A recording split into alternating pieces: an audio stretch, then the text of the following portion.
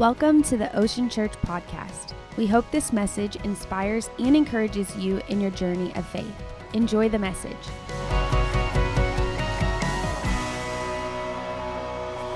And I know that the Lord has a word for us today. You know, we were in this series. I'm just going to be real. I'm real vulnerable right now, y'all, just to tell you.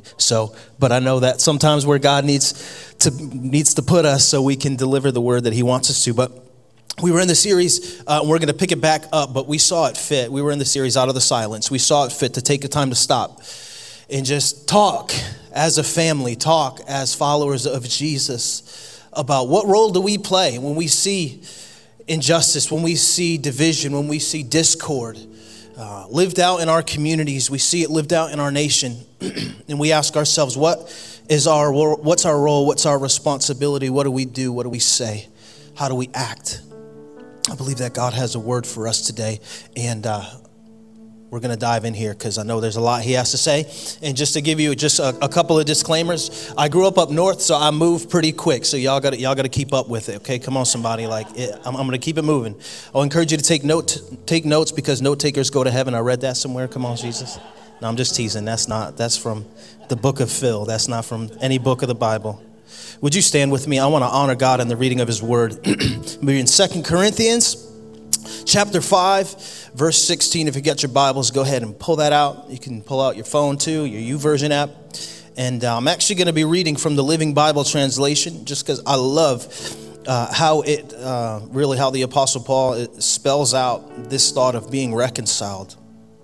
So here we go. 2 Corinthians 5:16, I'm going to go right on through 21. It says, so stop evaluating Christians by what the world thinks about them or by what they seem to be like on the outside. We can just go home right there, y'all. I mean, let me just read that again. Stop evaluating Christians by what the world thinks about them or by what they seem to be like on the outside. Once, I mistakenly thought of Christ that way, merely as a human being like myself. How differently I feel now. When someone becomes a Christian, he becomes a brand new person on the inside. Someone say amen. He is not the same anymore. A new life has begun. And these new things, verse 18, are from God who brought us back to Himself through what Christ Jesus did. And God has given us the privilege of urging everyone to come into His favor and be reconciled to Him. For God was in Christ, restoring the world to Himself, no longer counting men's sins against them, but blotting them out. This is the wonderful message He has given us to tell others. We are Christ's ambassadors.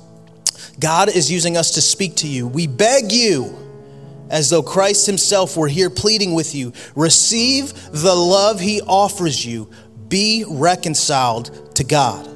For God took the sinless Christ and poured into Him our sins. Then in exchange, He poured God's goodness into us. Someone say amen.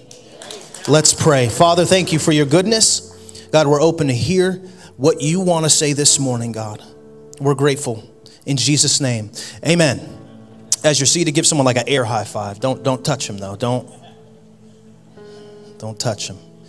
I want to give you a little bit of a disclaimer here. As I talk about this today, I want you to know that I'm coming from the perspective of a pastor. I'm not going to come from the perspective of a social scientist or a historian. And there's a lot of great information out there that we could talk about as it relates to race and racism and racial reconciliation and what it looks like. But I believe the gospel has the answers that we're looking for. Someone say amen. So that's what we're going to talk about. That's the platform that I've been given, and that's what I'm going to talk about. I'm going to talk about this as a pastor. So I'm going to give you a couple of philisms, if that's okay. Come on, somebody. It's not anywhere that's in Scripture. I'm just letting you know. These are some of the things, a couple things that the Lord spoke to me as I was preparing this, and even just with that, as I was preparing this message and knowing that I would be having some time to speak on this, I started to head down a certain direction, started doing study, and the Lord kept stopping me and said, "Nope. That's you. That's what you want to say. That's not what I want to say." The Lord had to keep stopping me. I would get down and I'd be like, "Ooh, that's really good. I'm gonna go that direction." The Lord was like, "No. That's you. That's not me." But as I started preparing this, and I don't know how this will all connect, but these are just a couple of philisms I want to share with you. I want you to write them down and tuck them away. First one: a kingdom is only as strong as its weakest subjects. Second one, it is difficult to teach someone while they are sleeping. All the teachers said, hallelujah. I know that's right. Come on, somebody. It's difficult to teach someone while they're sleeping. And through this kind of pandemic and social unrest, racial unrest, I believe that this is a wake-up call. God is sending a wake-up call to the church. He's sending a wake-up call to us, y'all. And I use the analogy of sleeping giant. So I grew up in Connecticut, and typically I ask, hey, who's from Connecticut? And like nobody raises their hand. But I grew up in Connecticut, and about 10 miles south of where I grew up, there was this park. It was called Sleeping Giant State Park. And it was called Sleeping Giant because you could just look out, and it was a set of mountains that looked, you see off in the distance, it looked like a sleeping giant. And I believe in a lot of ways, in America, the church is a sleeping giant.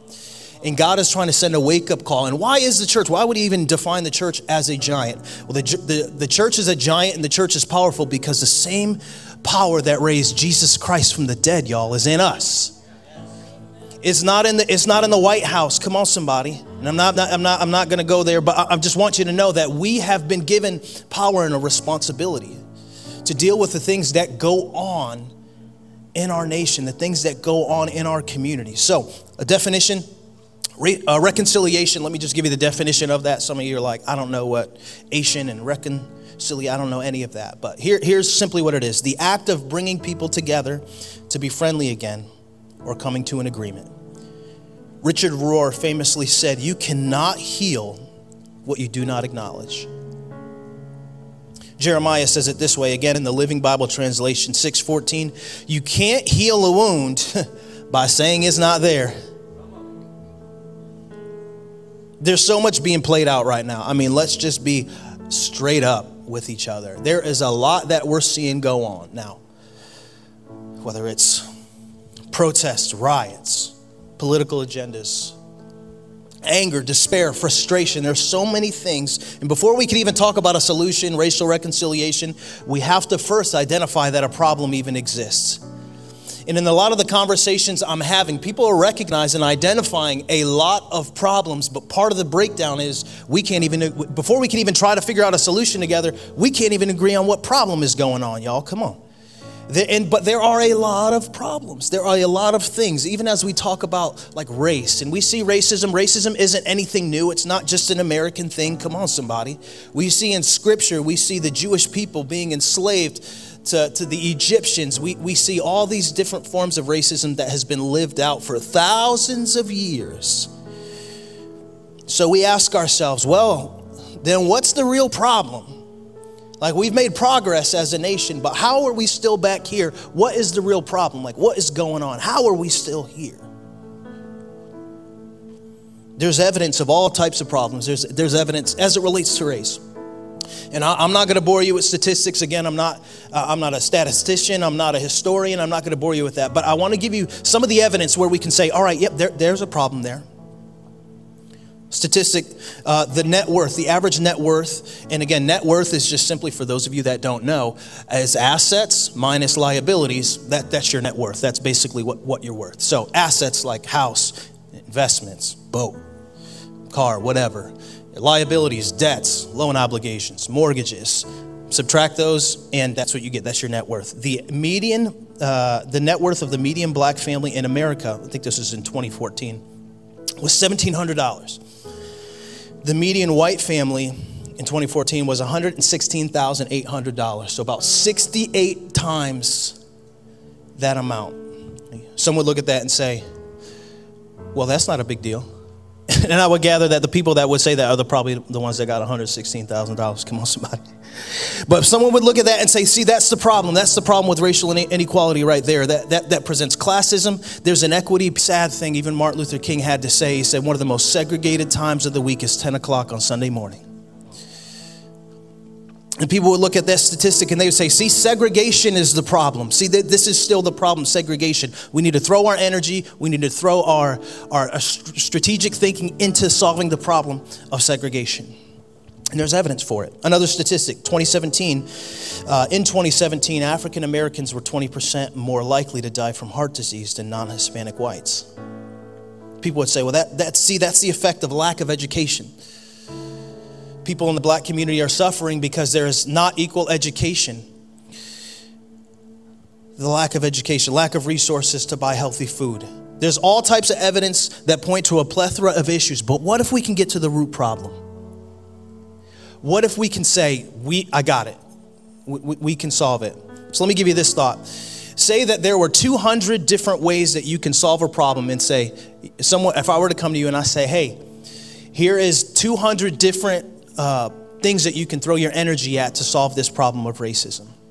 Or here is one way that you can throw your energy at one problem and solve all these issues of racism. Many of us would say, well, you know what? I would probably just focus on the one thing that will have the greatest effect. Would anybody say like, yeah, me too, I would rather do that? Come on, somebody. Those of you joining us online, maybe you say, hey, maybe I relate to that. What if there is a way to deal with all the problems related to race? Let's settle this thought, okay? Racism isn't a skin issue. It's a sin issue. Right? All right, so I know we're talking about figuring out what the problem really is. Let's settle on that. Racism isn't a skin issue. It's a sin issue. Specifically, racism is the sin of partiality. What does that even mean? And I always like to, I'll give you the Greek word, and I know a little Greek. I always like to say I know a little Greek. His name's Mykonos. He has a couple of delis down in Naples. Let me stop. Just making sure y'all paying attention. Those of you joining us online, make sure you're not falling asleep on the couch. Prosopolepsia, that's the word in the Greek for partiality. It just means favoritism. Racism, in essence, its very essence, I like to kind of try to boil things down and reduce it down to its barest form. It's the sin of favoritism. And I'm not talking about personal preference. I'm not talking about like, I like Chipotle over Moe's. Come on, somebody. Like, everybody knows Chipotle's better. Come on, everybody knows that. Jesus. Let me stop. Peter is the disciple, one of the disciples that walked so close with Jesus, saw all these miracles. He was one of the three that Jesus brought kind of into his inner circle, James and John being the other. And Peter, he receives power through the baptism of the Holy Spirit in the early book of Acts. And he goes on, and Peter's interesting because if you look at his life up until this point I'm about to tell you about, Peter was racist. But it wasn't like black people, white people. Peter didn't like Gentiles. He didn't like anybody that wasn't a Jew.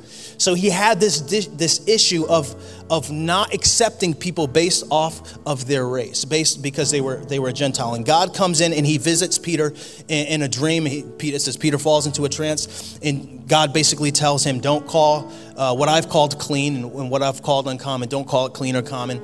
And basically Peter gets to this point and has this revelation before he goes and ministers to this great Gentile, this man named Cornelius, this centurion. So Peter has this moment where God just comes down and he's like, psh, psh, psh, psh.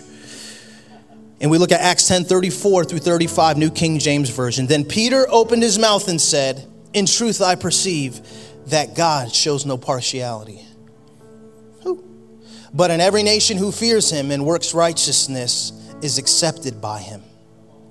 Romans 2:10 through 11, but glory, honor, and peace for everyone who does good. First for the Jew, then for the Gentile. For God does not show favoritism. Say that with me. For God does not show favoritism. James chapter 2, verse 1. My brothers and sisters, believers in our glorious Lord Jesus Christ must not show favoritism.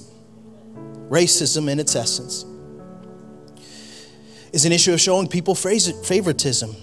If we're to be ambassadors of God, we need to not show favoritism. And again, I'm not talking about personal preference. I'm not talking about, I like hanging out with these people. I'm not talking about that. I'm talking about treating others as less than yourself. This is the problem. This is part of the problem. This is the issue we see. And what I see is what's interesting in this season, maybe you guys have seen it too. I see people trying to make amends for what's gone on over the last 400 years and different things that have gone on in our country. And you have people that are repenting for the sins of other people. And I saw and even heard of an individual, I won't say the name of the restaurant chain, but said, I'm going to repent for the sins of other people, and I'm going to get down and I want to shine black people's shoes, and that'll help bring healing. And I was just like, I don't know if it works like that.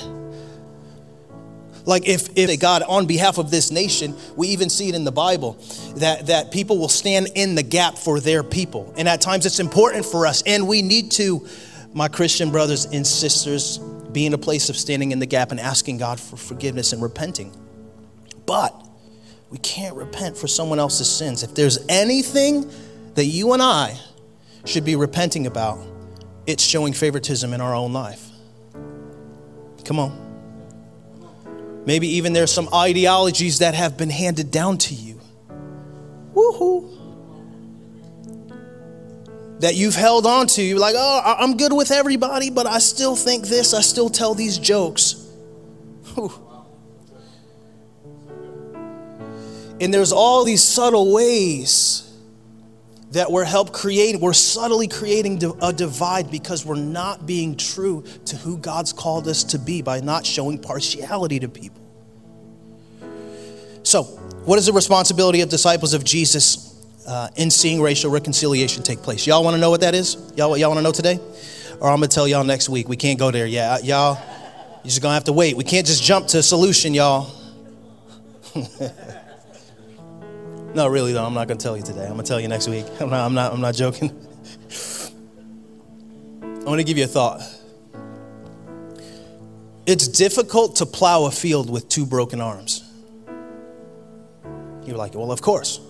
I mean, you can probably get it done, but it's going to cause you a lot of pain. It's going to take you a lot longer than if your arms weren't broken. It's going to take you a lot longer to plow that field. It's going to be so much toil, so much labor involved in it if you're trying to plow a field. Or a doctor, if a doctor is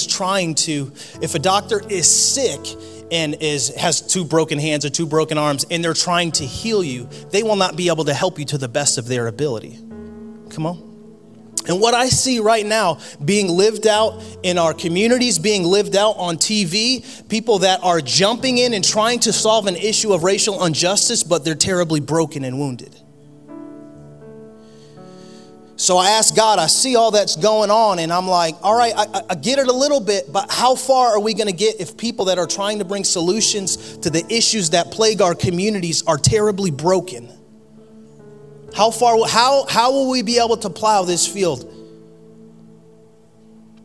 I was having a conversation with a buddy of mine. He had put out an ebook, and a great friend, and he said, hey, I put out this ebook, and he started to do his own digging and his research on understanding what systemic racism looks like, and he had all these great statistics and great analysis and historical analysis, and I responded back. I was like, man, that was awesome. That was great. Gave him a couple of thoughts to think about, and I said, hey, be praying for me. A couple of weeks, I'll be speaking on racial reconciliation.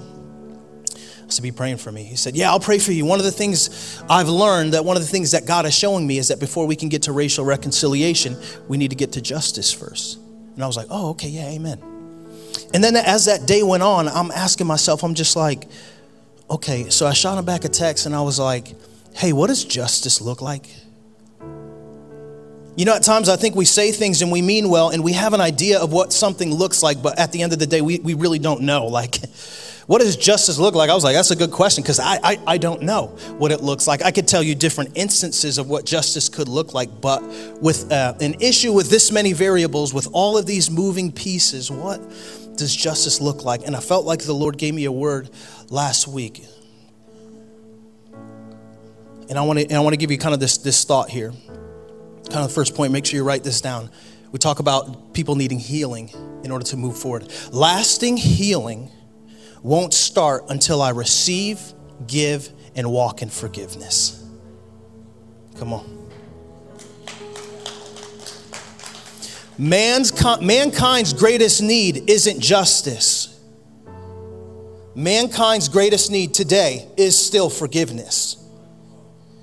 Even when God wanted to deal with humanity, he sent Jesus into the world.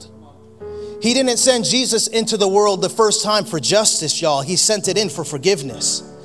He could have sent Jesus in and just say, hey, just take care of the situation. Go ahead and come, and justify my glorious standard. But no, God sent Jesus first, so for the forgiveness of sins. But you know what? Jesus is coming back for justice. Come on, somebody. He's coming back for justice. So this is the reality that we have to live with, that forgiveness in a lot of ways has to precede justice. Because if it doesn't, it will never feel like justice. Follow me for a second. We need justice as a nation, totally. But we need forgiveness more. We need to be healed of the current ailments of racial injustice and how they're lived out. We need people, black, white, Hispanic, Asian, Indian. I think that covers just about everybody, that are sickened by what goes on in our world. We must walk in forgiveness so that we can be healed. Why? Because forgiveness affects the heart. See, I receive forgiveness from God for my soul. I give forgiveness to others for my heart. Come on, you get that? Let's say it again. I receive forgiveness from God for my soul, so I know where my place is when this life is over. But I give forgiveness for the benefit of others. Mayo Clinic had an article where they said letting go of grudges and bitterness can make way for improved health and peace of mind. Forgiveness can lead to healthier relationships, improved mental health, less anxiety, stress, and hostility. Come on, someone shout amen. Lower blood pressure, fewer symptoms of depression, a stronger immune system, improved heart health, improved self-esteem. You see, with unforgiveness in our heart, guys, we're killing each other. We're killing ourselves faster. This is the importance of walking in forgiveness. And you may have heard it said like this: holding unforgiveness in your heart is like you drinking poison and expecting the other person to die. Or even my father was telling me, I was talking to him a little bit last night, texting. He said that holding unforgiveness in your heart is like building a house and putting the thermostat in somebody else's house. Whoo, that's good. Y'all get that on the car ride home. Yeah, people online, I know y'all get it. I give forgiveness for the benefit of me. I seek justice for the benefit of others. See, forgiveness is not letting someone off the hook. It's letting me off the hook. Whoo! It's not, if I freely, we have to give it. But Brother Phil, I'm tired. Haven't you seen all that's gone on in the last 400 years in this nation? I'm tired of seeing what's going on TV. I'm tired of seeing innocent black men be killed. I'm tired of the lack of inequality. I'm tired of it. And God says, me too. How long, Phil? How many times? How long am I going to have to just keep forgiving people? I'm tired of forgiving people. Brother Peter, again, Matthew 18, 21 through 22, New King James Version. Then Peter came to Jesus and he said, Lord, how often shall my brother sin against me?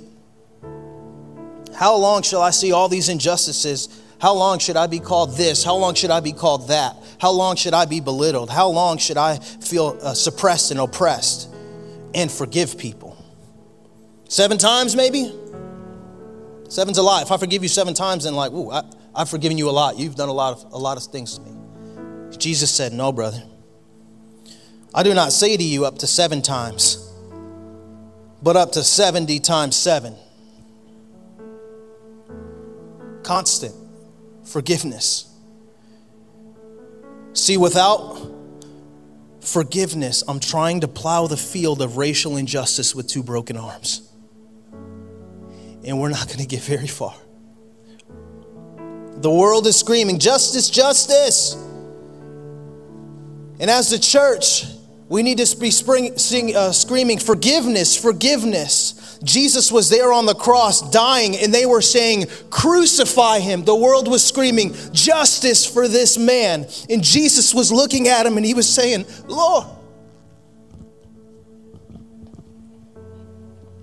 Jesus was saying, forgive them, for they know not what they do. And I can tell you, feeling the sting of racial injustice and the sting of racism personally, it's not easy to just say, forgive them. But I am a citizen of heaven first. I'm an ambassador of Jesus first. So what right do I have to walk in unforgiveness? Y'all with me? Matthew 6, 9 through 13. Our Father, let's say this together. Hallowed be your name. Come on. Your kingdom come, your will be done on earth as it is in heaven. Give us today our daily bread, and forgive us our debts as we also have forgiven our debtors. And lead us not into temptation, but deliver us from the evil one. Now that I'm healed, I can have the strength and power of the Holy Spirit to speak to and take action against the ills of society as an ambassador of heaven and as an ambassador of God. So for the follower of Jesus, again, maybe just one step. Next week we'll talk a little bit more about this, but the first step for the follower of Jesus in addressing racism and dealing with racial reconciliation has to be going to God first.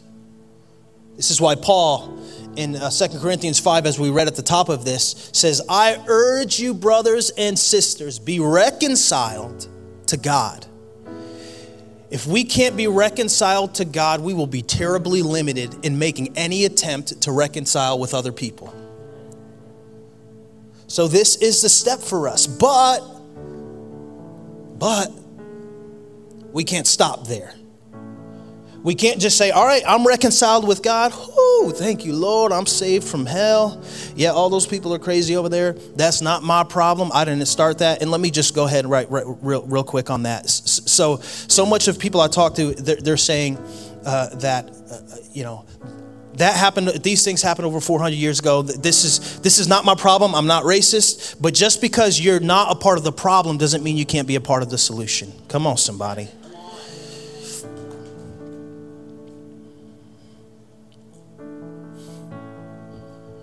Therefore, if anyone is in Christ, the new creation has come. The old is gone. The new is here. Next week, we'll talk, like I said, more about racial reconciliation. You go back to one of the philisms I started with.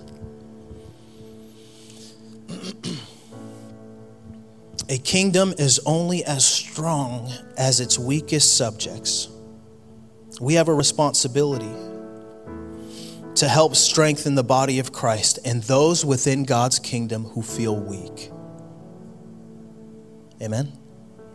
We have a responsibility. And here's what I know.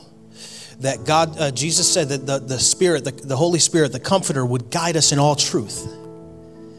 So I know for you, your part to play, David and Phyllis, your part to play in it may look different than mine, but we all have a part to play in it. We all have a responsibility. And I can tell you that there are a lot of our black brothers and sisters that have been bought and redeemed by the blood of Jesus who feel weak and inferior because of the effects of racism in this nation. But we're going to get to the root issue. This is our responsibility. Would you stand?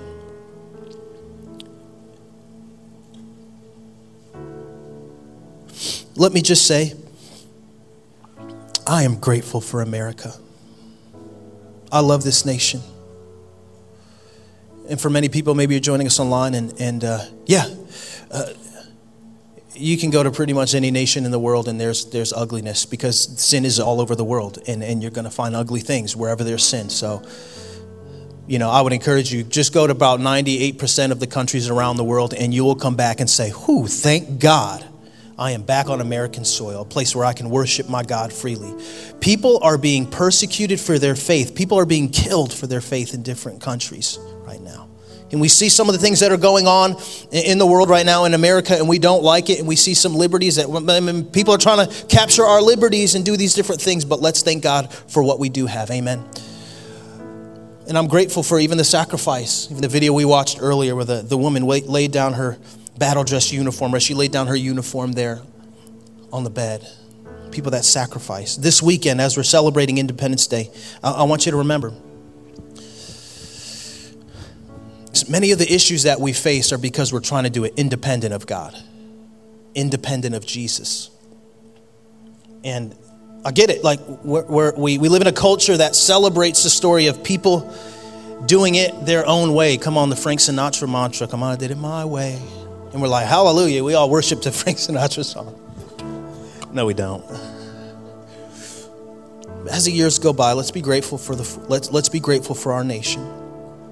But let's remember this. Everybody with me? When 4th of July comes around, I want you to have this thought that we have to live independence of God. See what I did there? Independence Day. In order to be an answer to the solution, we have to live in dependence of God. We can't do it in our own strength. We can't do it with our own understanding. We can't solve the ills of society with our own strength and our own abilities. We have to have God. Go ahead and bow your head. Lord, I thank you for your goodness, your kindness, Lord, your forgiveness. Lord, I'm thankful that there's nothing that separates us from your love. And God, I pray for my brothers and sisters, even those that are joining us online.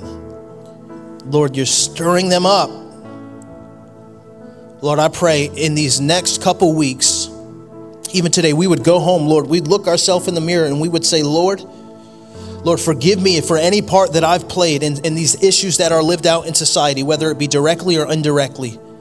And God, as we receive your forgiveness, God, that we would be set on a path to be salt and light and bring healing to a nation that so desperately needs us. God, you're looking to us.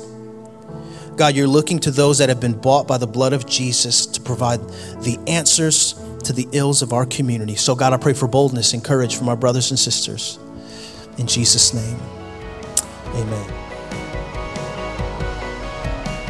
We hope you were encouraged by the message today. A special thanks to those who give generously to this ministry. It's because of you that this ministry is possible. You can click the link in the description to give now.